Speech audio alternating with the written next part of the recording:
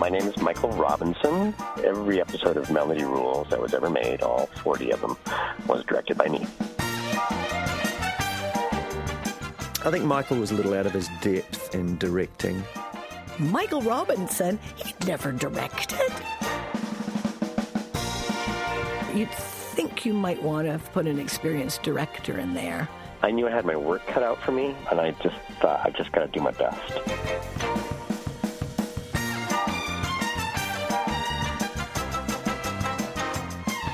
Talk about just put some kids in a playpen and off you go. Somehow I thought I could pull this off. Yeah, I can do it. I was wrong.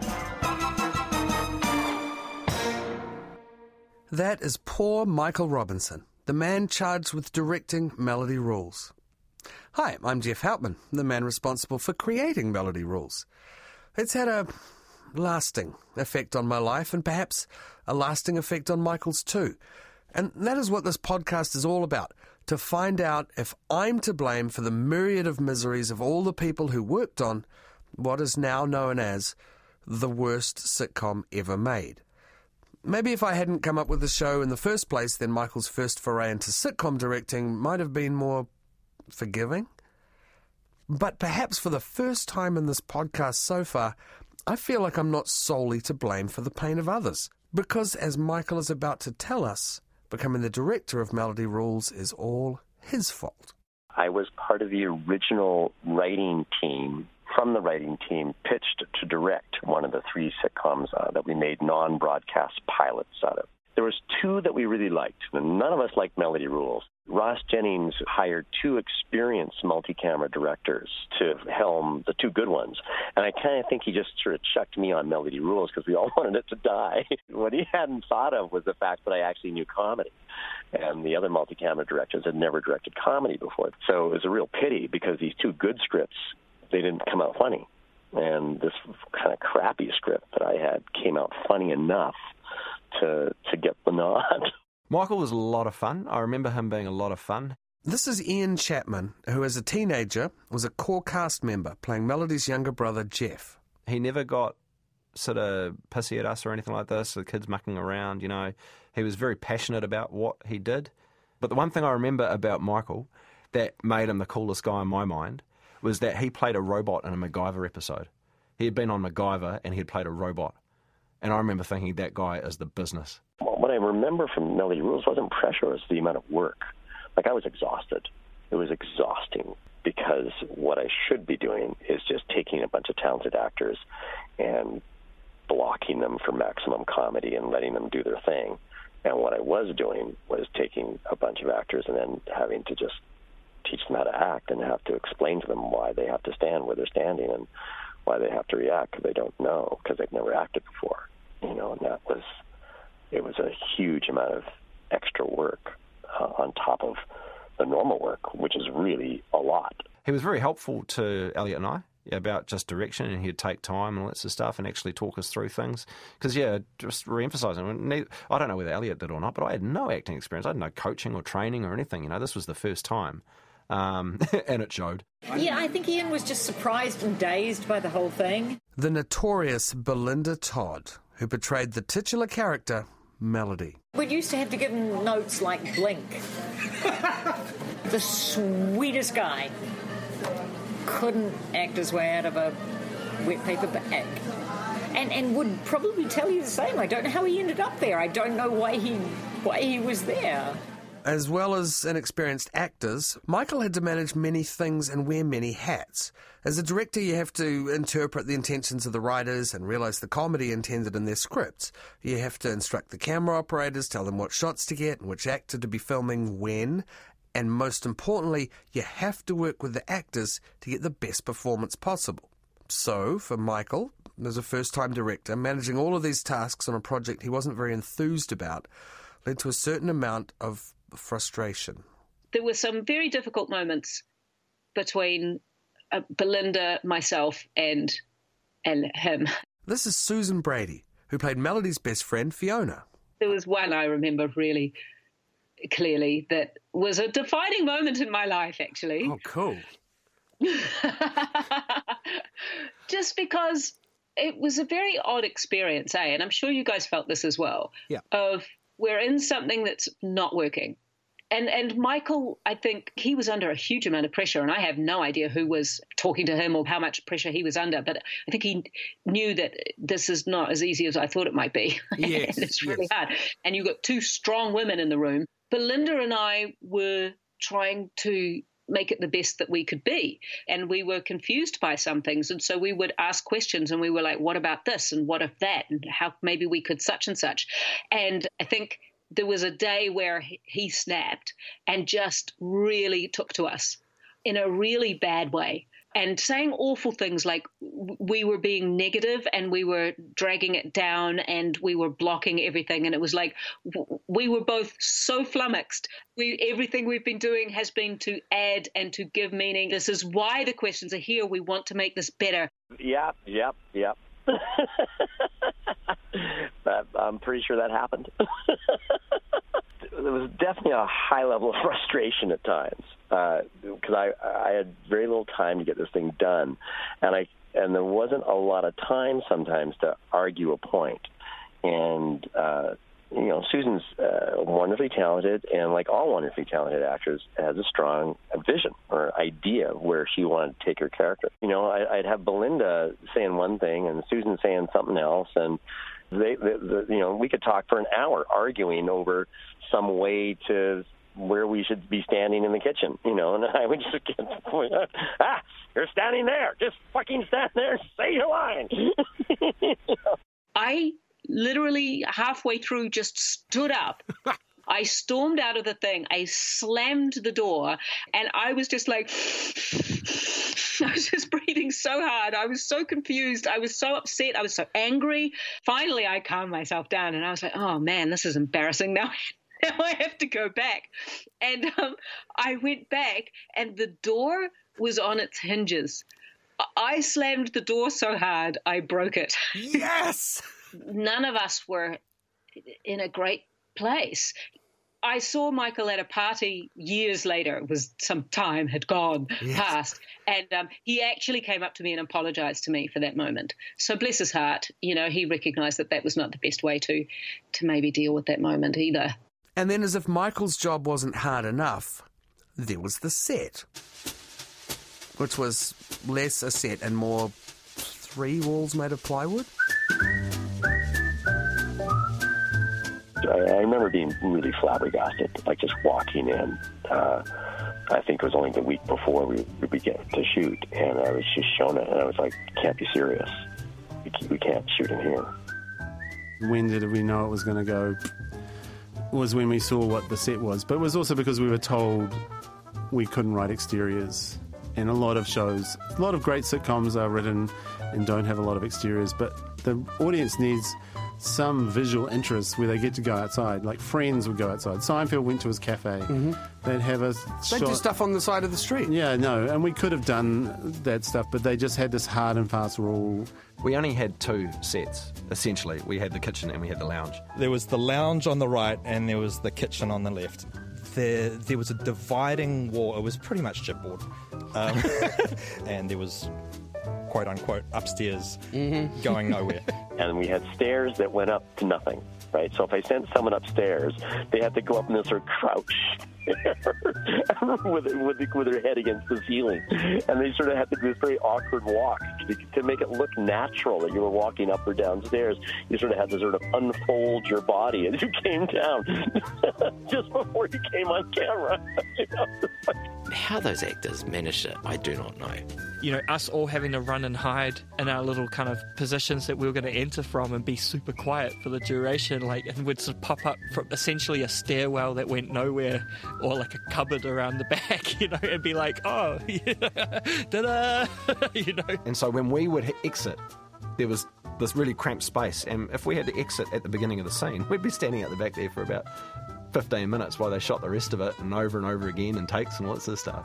But I do remember it was real impressive to me when I walked into the set at TV3, and I was like, wow. Like I thought that was so amazing. And you look at it now and you're like, damn, that thing looks like it's on the verge of falling over. Like, you can see the walls shaking when people are walking around and stuff. And my enduring memory of the show is the door opening by itself in the back of the set, because that's how much money they wanted to spend on the house that Melody lived in. The set was so shonky that, you'd close the door and everything would have a little bit of a shake, but the door, it closed and then it just opened. And then you realize, oh my God, that's just like, that's a crappy door. It's not even a real door. And it just stayed open. And then they just carried on the scene. The set was a nightmare. It restricted our writing and restricted the actors. It was like we'd been given a screwdriver and some screws and told to build a car. If you don't have all the tools you need, or if the tools you have aren't good enough, then you don't stand much of a chance of doing the job properly. Then, on top of it all, we had to deal with TV3, which 25 years ago was brand spanking new and just coming to terms with what it meant to be a national broadcaster. So, as a result, and as we were all slowly learning, it was a network with a culture all of its own, and a network with problems all of its own. For TV3, it was the time we were going to thrash TVNZ. That didn't happen, of course. This is Bob Pegram, one of the lucky individuals who got to operate camera for Melody Rules. We tried to do things that the other side didn't do. TV3 was a fun place to work at. It gave you a lot of opportunities. And this is another camera operator, Ted Kopu, who was just starting out his career at TV3. It seemed if they hired you, you learnt as quick as fast. They put you in any situation, any job. I didn't have any drama cameramen. I had sports cameramen. So the TV3 sports team was my camera crew. And it's different. Filming actors is not the same as filming sports. Filming sports, you follow the ball. Filming an actor, you watch the actor change emotionally and you frame it differently. So I had a bunch of guys who had never filmed drama before as my camera crew. The station was in constant receivership. It went through different owners. You have to understand too that the company had gone through 3 successive redundancies at the time. The air at the time when we started was quite sensitive. So the camera department was having Friday night drinks there because you didn't know if you'd have a job the next month or the next month or the next month. So it was the responsibility of the camera department to have morale parties to the point where they had to be stopped in the building and find another place outside. But it was actually morale building at the time. It was a different time. And what was the outcome of TV3's financial insecurities for us? Well, one very uncomfortable result was our studio. Because instead of filming on a spacious, soundproof studio lot, a cash-conscious TV3 thought it best and cheapest to let us use theirs, which was downstairs at the TV3 building next to the garage, and before we used it, was probably some kind of storeroom for brooms and cleaning products.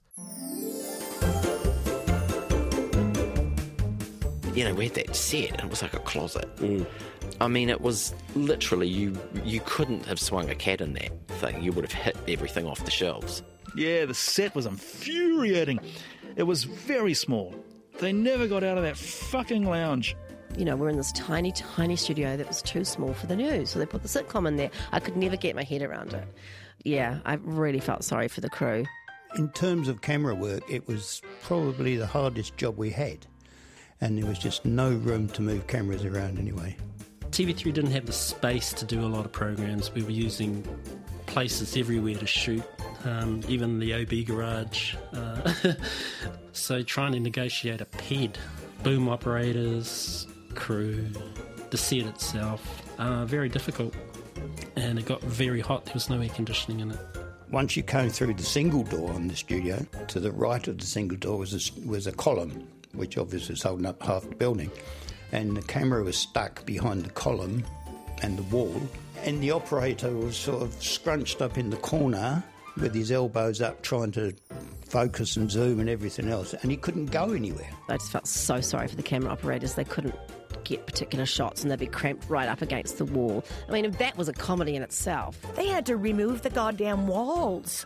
to turn the camera around, to get different angles. There wasn't enough room to get like a long shot, or that they had to like literally take the wall out, turn the cameras around so that they could have a sense of space, because the space was so small.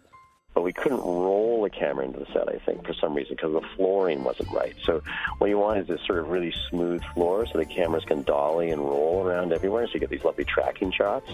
But I couldn't do that. I don't think you could get it right for sitcoms with that small of a set. See, most sitcoms, the tightest shot that you will ever get is a mid-shot from waist high. And we were going MCU to either MCU, matching shot to maybe a mid-shot if we go wild and crazy, you know. And then we poached the news cameras, right? And then if we ran late, they'd have to run them back because they had the news on. I think even the boom operators had to stand around the back of the wall with their arms outstretched, pushing the boom up because there wasn't anywhere to be out of shot.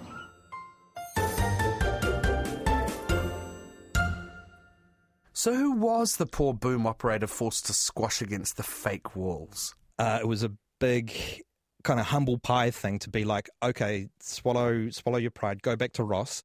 This is Matt Donaldson, who you might remember was one of the creators of the original Melody Rules concept. And as he found out, once you're part of Melody Rules, there's no leaving it behind.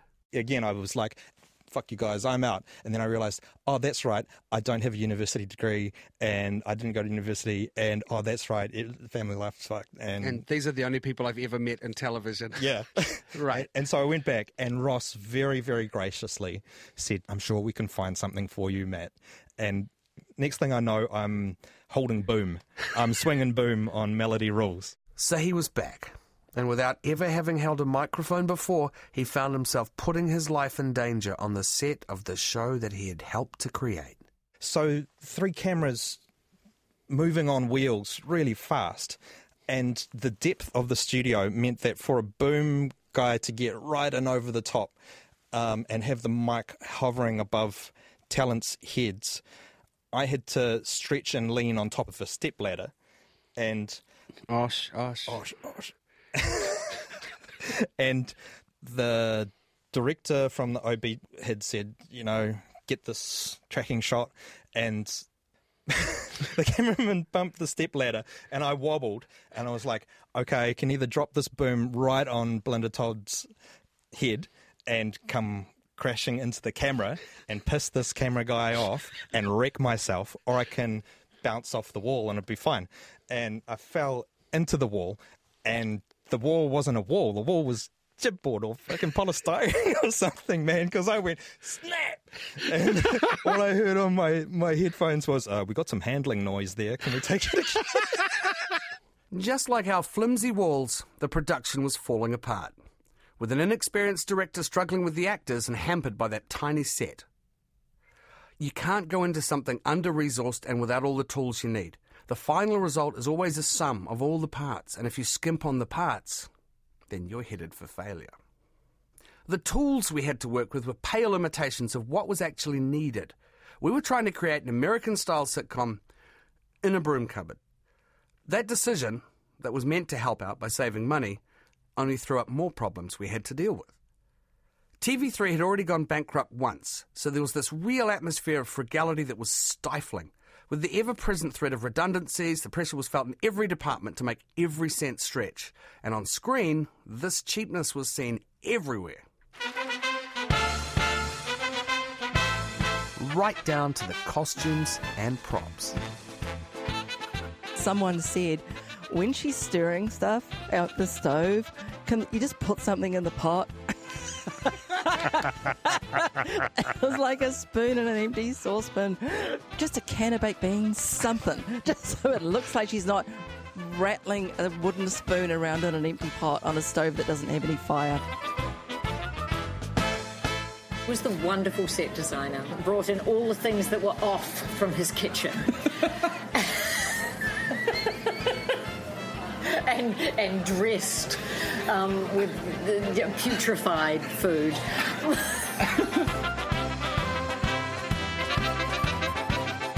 There was a show and it had silly hats in, and that was really embarrassing. there was something to do with the girls going shopping, and at the end of the gig, at the end of the show, they come back with these hats they bought, and they just looked ridiculous, and not in a funny way, but in a kind of a sad way. You know, we kept being asked to put on silly hats. We were all trying to play the truth, and we were trying to have real moments. And every time we tried to have a real moment, I remember getting directions of like, you're too real. You guys are having a heart-to-heart moment, and it's too real. And it's like, what do you mean? Ugh. It was like, you know, wardrobe kept being told to give us funny hats. And yes. Why can't we have real people who happen to be in funny situations? Why do they need a silly hat? I can fill you in on that question. We literally got notes at the writers' table. More silly hats, more shenanigans. Someone got a kick out of the silly hats.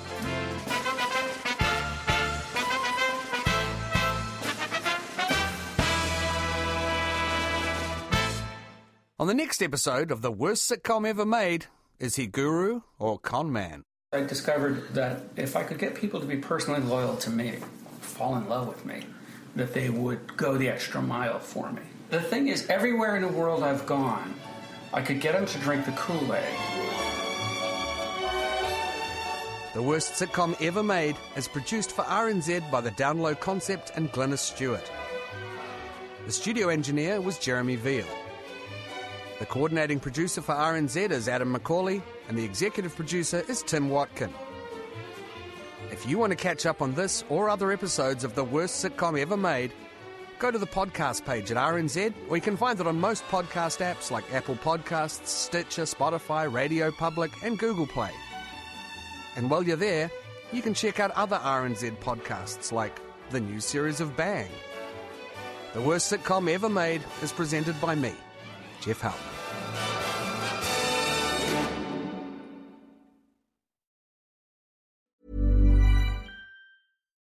Botox Cosmetic, out of botulinum toxin A, FDA approved for over 20 years. So, talk to your specialist to see if Botox Cosmetic is right for you. For full prescribing information, including boxed warning, visit BotoxCosmetic.com or call 877-351-0300. Remember to ask for Botox Cosmetic by name. To see for yourself and learn more, visit BotoxCosmetic.com. That's BotoxCosmetic.com.